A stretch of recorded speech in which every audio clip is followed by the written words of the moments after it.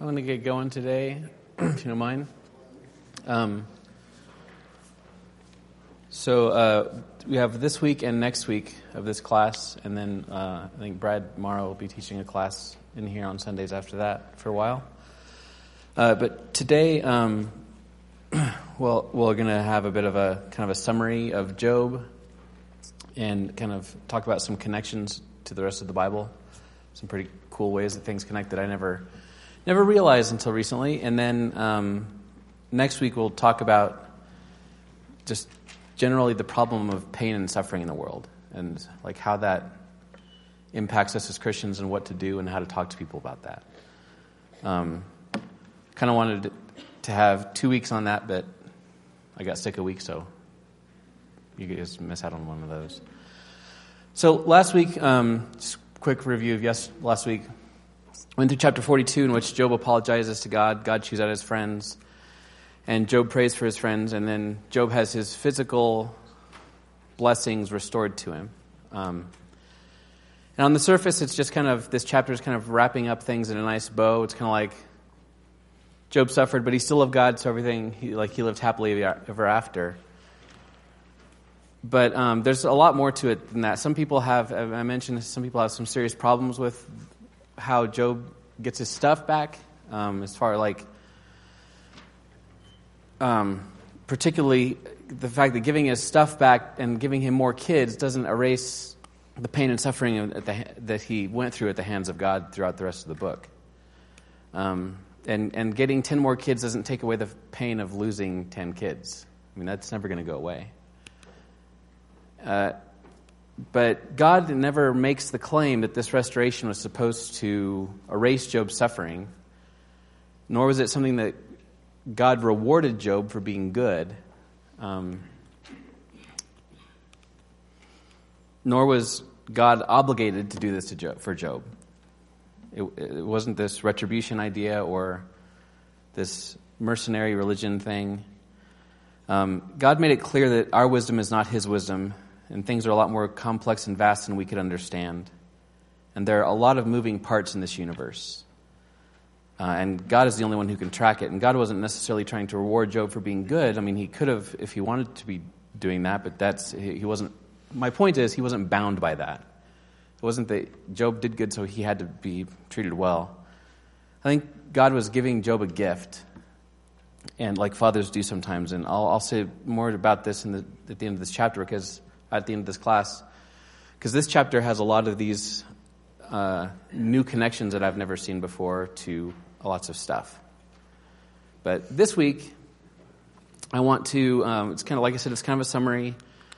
And but first I want to watch, I mentioned this video last week, done by the Bible Project on Job. And they have a couple videos on Job. One of them is a lot more detailed, it's like 12 minutes long, and go through the whole outline of the book and everything. But this is a really good summary and kind of a wrap-up of the book. And you'll notice they clearly use a lot of the same source material as me, and I stole a lot of stuff from them as well. So you'll hear a lot of the phrases that I use in this class, and it's one of the reasons I love these guys. So let's go and watch this video. It's about 7 minutes long, and then we'll continue in class.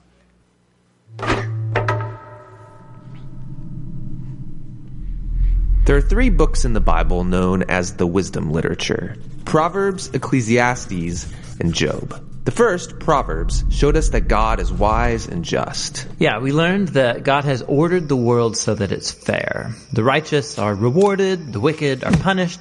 In other words, you get what you deserve. But then we meet Ecclesiastes, who observes, people don't always get what they deserve. He said the world isn't always fair, that life is unpredictable and hard to comprehend, just like smoke. And this makes you wonder, okay, well, is God wise and just? Exactly. And so it's that question that is being explored in the final book of wisdom, Job. All right, let's dive in.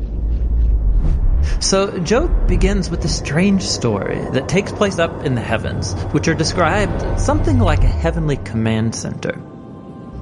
So God is there with these angelic creatures called the sons of God, and they're all there reporting for duty. And God points out this guy Job, his servant, showing how righteous and good he is. And then one of these angelic creatures approaches. He's referred to in Hebrew as the Satan.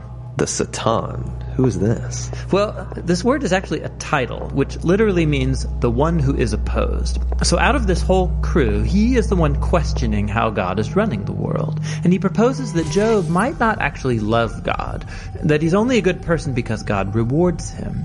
If God were to take away all of the good things he gave to Job, then we would see his true colors. So he thinks Job is just working the system? That's exactly right. Maybe he's obeying just to get what he wants. So God agrees to this experiment and allows the Satan to inflict suffering on Job. And Job loses everyone and everything that he cares about. It is devastating. And remember, he deserves none of this. God himself said so. The remarkable thing is that in the midst of all this suffering, Job still praises God. At least for chapters 1 and 2. But then in chapter 3, we find out how he's really feeling inside. He unleashes this poem that reveals his devastation. It's a long, elaborate curse on the day that he was born. After this, some of Job's friends come to visit him to offer their help. And all of them are like, Job, you must have done something horribly wrong to deserve this. After all, we know God is just, and we know the world is ordered by God's justice and fairness, so you must be getting what you deserve. And for the next 34 chapters, the friends and Job go back and forth in very dense Hebrew poetry. His friends keep speculating about why God might have sent such suffering, and they even start making up lists of hypothetical sins that Job must have committed. But after each accusation, Job defends his innocence. And Job is innocent. He is. He's also on an emotional roller coaster.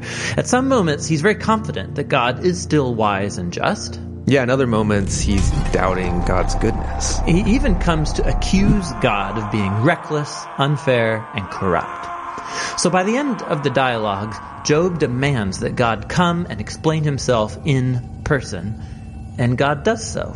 He comes in the form of a great storm cloud.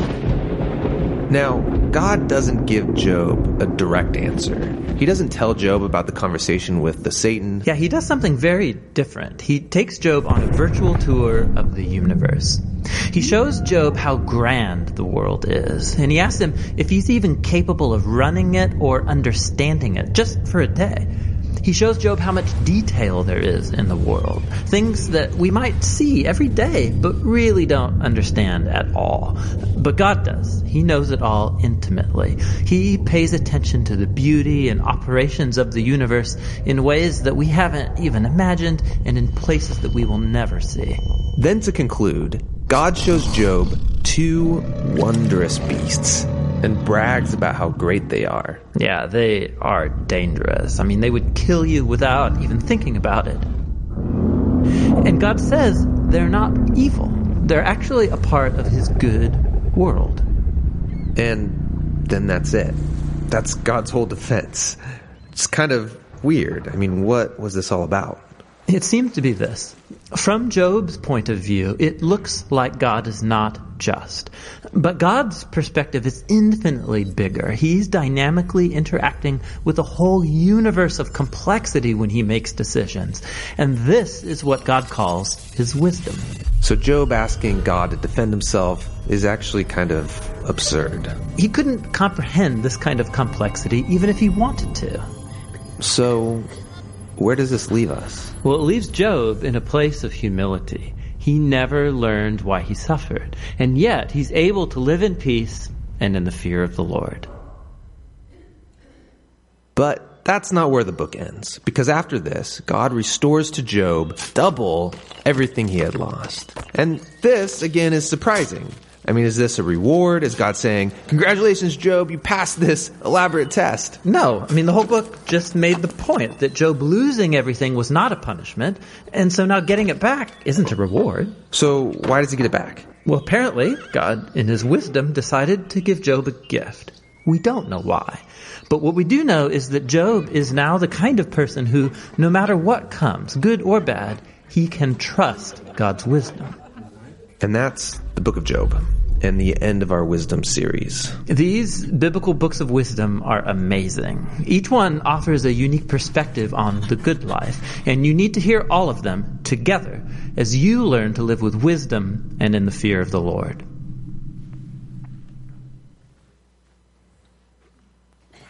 Okay. I love those videos that they do such a good job explaining stuff. And kids like them too.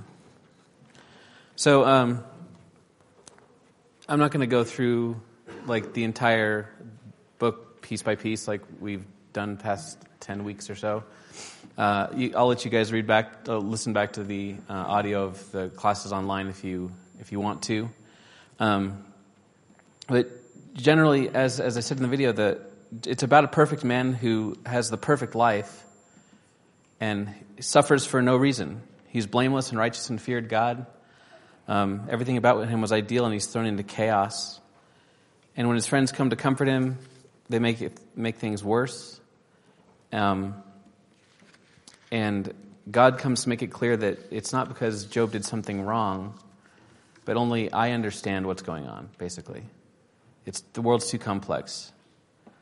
And I've mentioned throughout this class that I think this book is not necessarily a historical accounting of something that happened. I mean, it could be. I'm not ruling that out. But to me, even the description of who Job is, where he's from, how perfect he's described as being, a lot of this stuff kind of points to this being a parable to me. As some commentators put it, an Israelite wisdom experiment. In other words, take a theoretical person, put him in a theoretical situation, and kind of play that out and see what that teaches us about God and about life. And to me, viewing this book as a parable helps me a lot to understand things in this book a lot better and makes more sense of what happens in this book to me. I mean, God teaches parables through parables all the time. Why not now? But like I said, that's not a requirement of even though my view on a lot of the things in this book. I think that it's teaching the same thing either way. The book is here to help us gain godly wisdom and to how to learn how to live for Him in this crazy world that we're living in.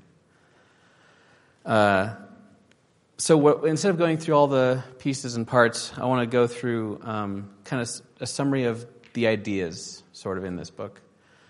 So before I get started in that, I want to ask you guys a philosophical question that people have been debating for millennia. So we're going to solve it today. Is it possible to do a completely selfless act?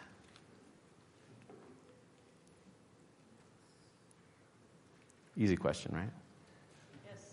Yes. Like what? You just asked me if it's possible. Okay.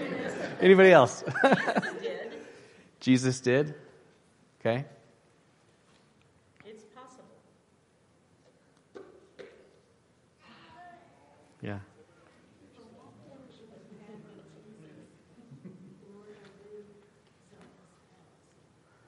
If you're walking in the path of Jesus, then you're going to do selfless acts. Yeah. Yeah. I guess the debate, to make it a debate, is that as Christians we store up treasures in heaven. So our idea, are we doing good things to store up things and treasures in heaven, which then is that completely selfless or not? Yeah, that's really where the argument comes down to is if you do a selfless act here on the earth, isn't that just getting you in good with God? Isn't that just getting you closer to heaven and getting you treasures in heaven? Huh? Yeah, that shouldn't be the purpose. But that's one reason this has been a philosophical back and forth for forever.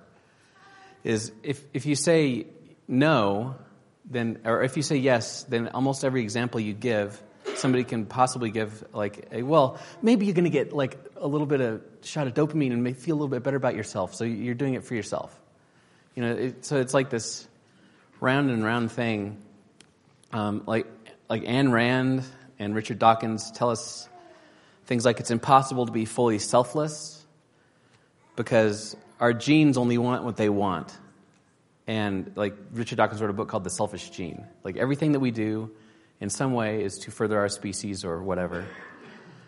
And they even say that society would be better if everyone embraced the idea and strove to fulfill their own desires and were selfish. Like if everyone was equally selfish, everything would be great. And that's kind of even the concept behind capitalism in a lot of ways, that if I'm doing what is going to make me the wealthiest and everybody's doing that same thing, it's going to help things along. There's a quote from it's like a fantasy book that said, kindness without the promise of profit is an impossibility. You must want something if you are to act. So looking back at Job with this question in mind, what would the author of Job have to say to this question? Yeah. I may not answer that question. I may go back to the first question. Okay, I'm an EMT and I'm a firefighter. Mm-hmm. I go out there and I help someone who's been in an auto accident. You know, certainly there's an adrenaline rush. There's that charge of dopamine, and you feel good from doing that. But I think it's not whether or not I get some type of reward for doing this act. It's what was the original motivation? Am I motivated because I want that adrenaline surge, or am I motivated solely out of wanting to help someone who's unable to help themselves, but I can? So I think to define whether it's a selfless act or not isn't do I feel good afterwards. It's what was the motivation, and only the individual would know that. I don't think any of us could look at anything someone else is doing and asking, is that a selfless act? If you're a multi-billionaire and you give Jeff $1 million, I'll pick on Jeff, you probably are going to feel really good about that. So did you do that to feel good and to just puff yourself up that I gave Jeff this big gift, or did you truly were you concerned about Jeff and wanted to do something for him? Only you know what the true motive was. Was it selfless, or was it a selfish act that you performed? No one else, it's just you and God only can really answer that question. Yeah, I think a lot of it does come down to the motivation, for sure. And it is between you and God. It's one of these questions that cannot be asked for everybody or answered for everybody across the board. But it's also one of those things that if I'm doing my best to be selfless in every way, I can't really, or if you are, I can't really come to you and say, well, you're not really totally selfish because this or that. Yeah.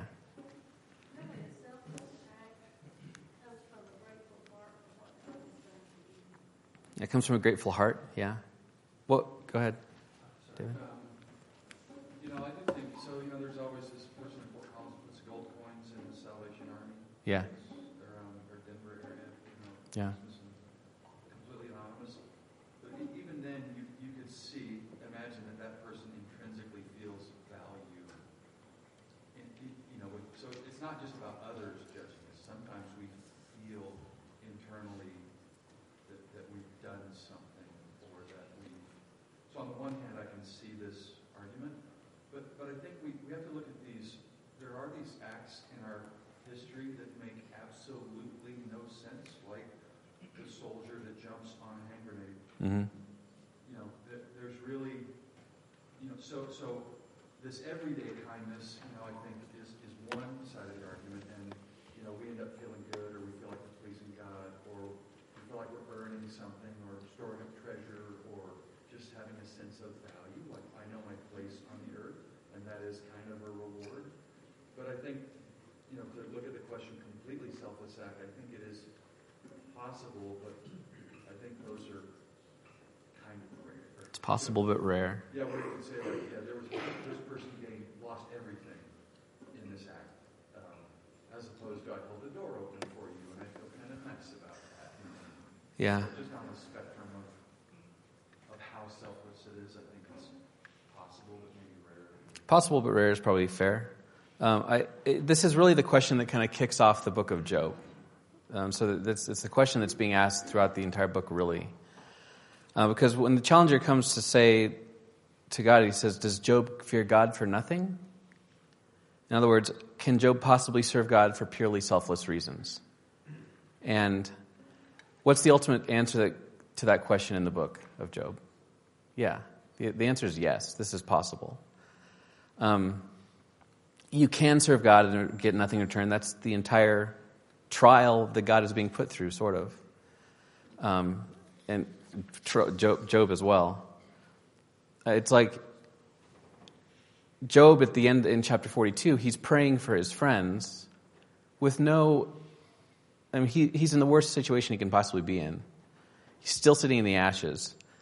And his friends come and ask him to pray for him, and he does, and for no reason at all. And so that's the question that sets up the sufferings of Job. It's also... Another question is, it's like to validate, to see the validity of God's policies. And it also asks, is it a good idea for God to give gifts to a righteous person? Doesn't that just turn Job into a mercenary, or isn't he only serving God so he can get something in return? And it's kind of the opposite of, we often ask the question, why do bad things happen to good people? It's the opposite of that. It's kind of asking, why should good things happen to good people? If it makes them worse. So let me ask another question, with kind of a general question with no context at all. If giving us a gift was going to damage us spiritually, do you think God would give it to us? If giving us a gift was going to damage us spiritually, do you think God would give it to us? We think Solomon. Huh? We think Solomon. We think about Solomon, okay? With all his gifts that he had, yeah. He was given the best of everything, but maybe it didn't damage him. Okay, maybe it didn't damage him, yeah, Angela? I just think about James, every good and perfect gift comes from above. And then it says it comes from God who is not, who is there is no shadow within him. That there's no changing with him. So I think it's the idea, we can trust his intentions even in the gifts that he gives us. We can trust his intentions, yeah, even in the gifts he gives us. Yeah. All good things come from him. Yeah, Nathan? I think I'm scared of this being a trick, so... It's not a trick. But I think people get good things all the time that are bad for them. And so maybe another way to look at Job is say, maybe not always are the things that are happening God teaching us a specific lesson. Yeah, maybe not everything is a specific lesson. Yeah, so God is a good father, and when he is doing something, it's going to be a good thing. But there are plenty of people who get good things and maybe they're not trying to teach them a lesson. Yeah? Yeah, John? And I think it's important for us to remember that God is not micromanaging. So, God gives us good things, and sometimes, bad things happen. But we choose how we react to whatever God gives us, regardless of whether it's good or bad. Yeah, God allows us to make choices with the things that we have.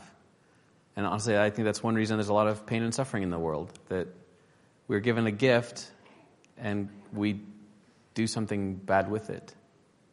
Yeah, David? And when I think about this question in terms of spiritual gifts, I sort of observe that often our strengths that might be a gift from God cut both ways.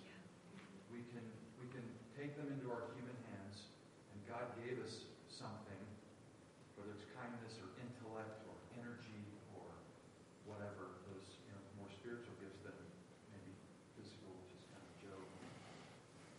And in our hands, we can either use them for his glory or they can puff us up. And we can use them against people, and they can cut both ways. So I don't know if that's where you were going, but God still, I think, gives us those kinds of gifts and then entrusts us to put them to his service and to not use them to puff ourselves up. We're just kind of damaging the spiritual. Yeah, I think giving us good gifts, and then we're allowed to choose what to do with them? Okay. So the second question is, if allowing us to suffer was going to help us spiritually, do you think God would allow us to suffer? Seeing lots of nods. Okay, that's the right answer. I think that these questions capture a lot of the message of this book. Because I think that, maybe it's the way you phrase the first question or how you think of it. I think if God knows for sure that giving us a gift is going to make us worse spiritually, he's not going to do it. I think he does give us lots of gifts that intended, back to the motivation thing, God gives us gifts intended for us to help us. We're allowed to change what we do with those away from the intention and make things worse for ourselves. But I think the gifts that he gives are intended for good, for us to grow spiritually and get closer to him. But giving us gifts or allowing us to suffer would seem to be kind of opposite things. But back to the whole point of this book, God has true wisdom and we don't. When bad or good things happen, we tend to focus on the reason why it happened. Is God trying to teach me a specific lesson, like Nathan was saying? Maybe, maybe not. But we focus a lot on the reason instead of the purpose, like I mentioned last week. How true wisdom focuses on purpose. It's more important than the reason. Like what purpose can suffering serve? If you're going through suffering and pain, we want to know why. We want to know why this thing happened. What's the reason that this happened? What is the specific example of life that God's trying to teach me or whatever? But trying to focus on the purpose that God might have for it is where I think we should be focusing on.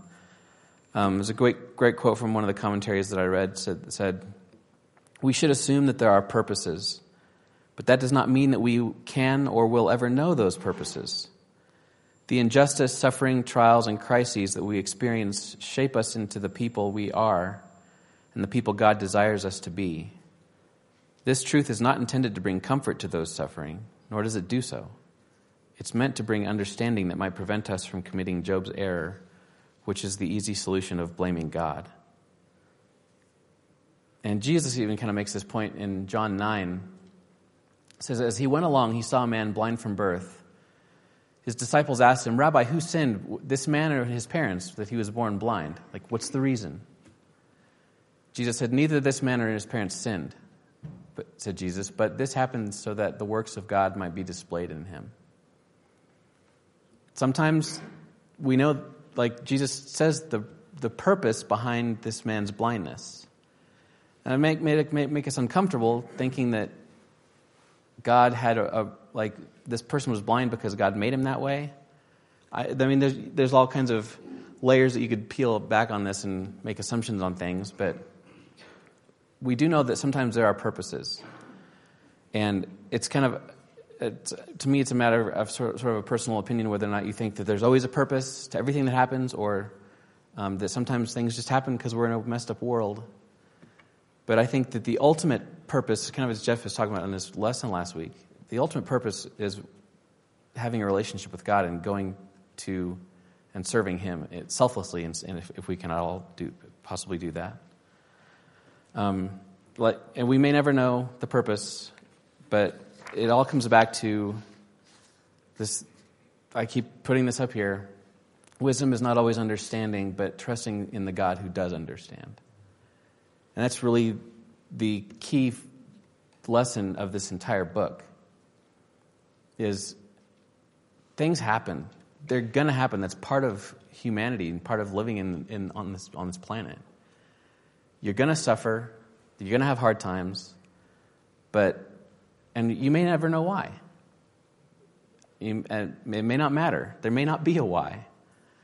But trusting in the God who does understand why, because there's a lot more going on than we want to admit or that we can understand. What other lessons do you think we should grab from this book? Yeah, Kathy. Well, back up. You raised your hand before I asked the question, so you're allowed. Go ahead. To make it even more confusing, we have examples of God giving people what they were demanding Yes. that didn't turn out so well. For instance, quail in the wilderness. Okay, you want meat, I'll give you meat until it's coming out of every orifice. Another example was a king. We get the impression that it wasn't God's plan for them or will for them to demand a king like all the other nations around them. And that didn't turn out well, but God used it for his purposes hugely. Yeah. Kings, and we understand all that. But so it is a confusing thing. There are examples of God rewarding good behavior and good choices. And there are examples of God punishing bad choices. And there are examples of the opposite as well. And so it makes it a confusing thing as a human. Yeah. How do we please a God, who Right. is very difficult to understand? Yeah, it's very confusing, all of this stuff. Because I keep harping on this class, like, God is not bound by the retribution principle to give good things to good people and bad to bad people. But he can if he wants. He still does sometimes. And so I'm not saying that he's not bound by it or bound by not it. If that makes sense. But trying to figure that out is confusing, and we can get wrapped around, like our brain can get just all messed up trying to figure that out. We can get stuck on that, and we'll never figure it out. Yeah, Haley. I think part of our issue is we like to have things in categories, right? Like blessings are good. Blessings are health and wealth and success and good things. And trials are bad and sickness and pain. And I think sometimes it's not that black and white. Yeah. I think sometimes people are given things that are seen as blessings like wealth, and it turns out awful for them. They use it for terrible things. They go down a terrible path. They end up dying. They kill themselves because of their wealth. And I think sometimes someone who is sick comes to a place of surrender and a place of closeness with God that they never would have gotten to if they would have only been healthy. And I think that's so hard because we want things in a category, right? Like we want blessings to be good. And it's not always that way. Yeah, we want to. Sometimes the bad things that we go through, I have asked questions of God, and I've seen him in places that I never, ever would have gone if those bad things wouldn't have happened. Yeah, we want to categorize things, and usually the category is if it makes me happy, it's a good thing. If it makes me sad, it's a bad thing. And those are not necessarily correlated always. There's so much complexity to this, and back to the complexity of the universe. God knows how things working out in the end, how he wants things to go. Problem is, we are still the gremlin in the works, all of us collectively are gremlins in the machine of throwing things off because we're still allowed to do what we want to do and cause problems. Yeah, Christy. I think what it boils down to is the wisdom is what you do with what you're given, no matter what it is. If you see the suffering and you look at it through the godly lens, then you've got some wisdom. If you see the gifts and you look at it through a godly lens, then you've got some wisdom. And you're going to do good with whatever you're given. Right. That's what God wants. But yeah, I think that's hard to see. Yeah, I think that's a really good point. That in general, godly wisdom, as it's being described in Job, is taking what you're given and looking at it through a godly lens. And like it says in chapter 28, I think it's chapter 28, it talks about how the fear of God is wisdom. And Proverbs says that the fear of God is the beginning of wisdom. And so, that to me, that's what that is speaking to a lot, is that when you're going through pain or suffering, or when you're going through great times, when things are great, still fearing God and realizing that he's the one who he knows how this world works. He knows how you work better than you do. And trusting that something is going on here that you don't understand. Yeah, David. Yeah, I don't think we're comfortable with it, but God designed us in this world with suffering as a part of it. And I've come to the conclusion that nothing that's a living organism grows without suffering, or improves or gets better without suffering. From childbirth. Right. In fact, show me someone who's never struggled or suffered about anything, and I'll typically show you an immature human who doesn't depend on God. And so, if you show me a person who's got a lot of hope, I'll bet money that they've suffered a lot. Yeah. And Romans 5 says that suffering leads to perseverance, which leads to character, which leads to hope. And we may not want to look too closely at that verse, but it says, you want hope and character, and perseverance, you're going to have to suffer. And good news, we all have to. Right. We don't get to pick how. That's the frustrating part. I think it kind of goes back to Job. I'm still struggling with this truth that I think God designed us this way. I know He did. There's no accident. How do humans grow and become dependent on God and mature? They suffer. They go through things. Yeah, suffering is a part of life, and it's what helps you grow and become who you should be. He made it that way. Yeah, and He made it for our bodies to be stronger. We have to punish them. right. And for us to be fit, we have to deprive ourselves of things. And to have the best relationships, we have to give things up and sacrifice. Yeah. Do you know what I mean? And so I'm still struggling, because to your point about the original class, the retribution principle, we don't like to think that God said, and when I design the world, I'm going to make human beings this way, that they respond this way when everything's great, which is they forget me. Right. And they'll come back to me when they suffer. So I got to put some suffering in the design. Yeah, the suffering is part of the design is hard to stomach. Yeah. I think it's kind of been something we've said a lot before, but suffering has a way of stripping away all the things that I think are important, and it reveals the bedrock of my life. Whether I've gone through that suffering to this point in my life or it's still to come, there's going to be something that challenges me to say, where's my foundation? And there's a lot of wisdom in that children's song. The wise man built his house on the rock, and the foolish man built his house on the sand. And the rains came down, and it really reveals where our bedrock is. And I think that's what we got to go on that journey with Job is, if everything is stripped away, what's left? And does that matter?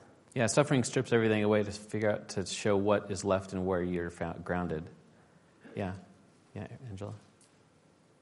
I think that the beautiful gift of this book is that it just highlights that we have a God who cannot be manipulated, a God who is above. It was a time and a culture when the whole culture thought that they could manipulate God by acting a certain way. And I think as it was highlighted in the video, God didn't even tell Job what actually went on, why. He just said, look, I'm above this. I am in charge. And Job was able to rest in that and just have peace in that and know that it was okay. He didn't need him to explain that, well, actually, you're on trial because Satan came to me, and he didn't need all that. Just knowing that God was big enough that he couldn't manipulate him by his actions. He couldn't manipulate him, by even his good behavior, that all of it, that God was above all that, and he could just trust him. That is a beautiful gift to me in this book, a reminder that God is God, and I'm.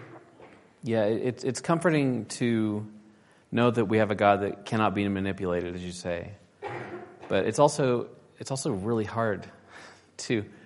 It's like this comfort, but that's behind a brick wall. It's there, and if I can get myself through that wall of the way I'm sure things should be, then I can get to that comfort area. But it's hard to do. Yeah. God never asked us to understand. He asked us to trust Him. And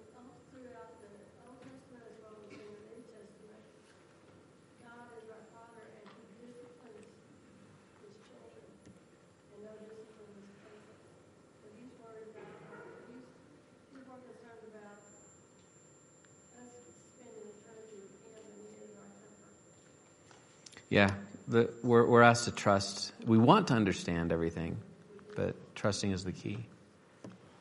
Yeah. A long time ago, before I had children, I thought when babies were born, they were a blank slate until I had one. They're not a blank slate. And then when you were born, that was confirmed. They're pure, but not blank.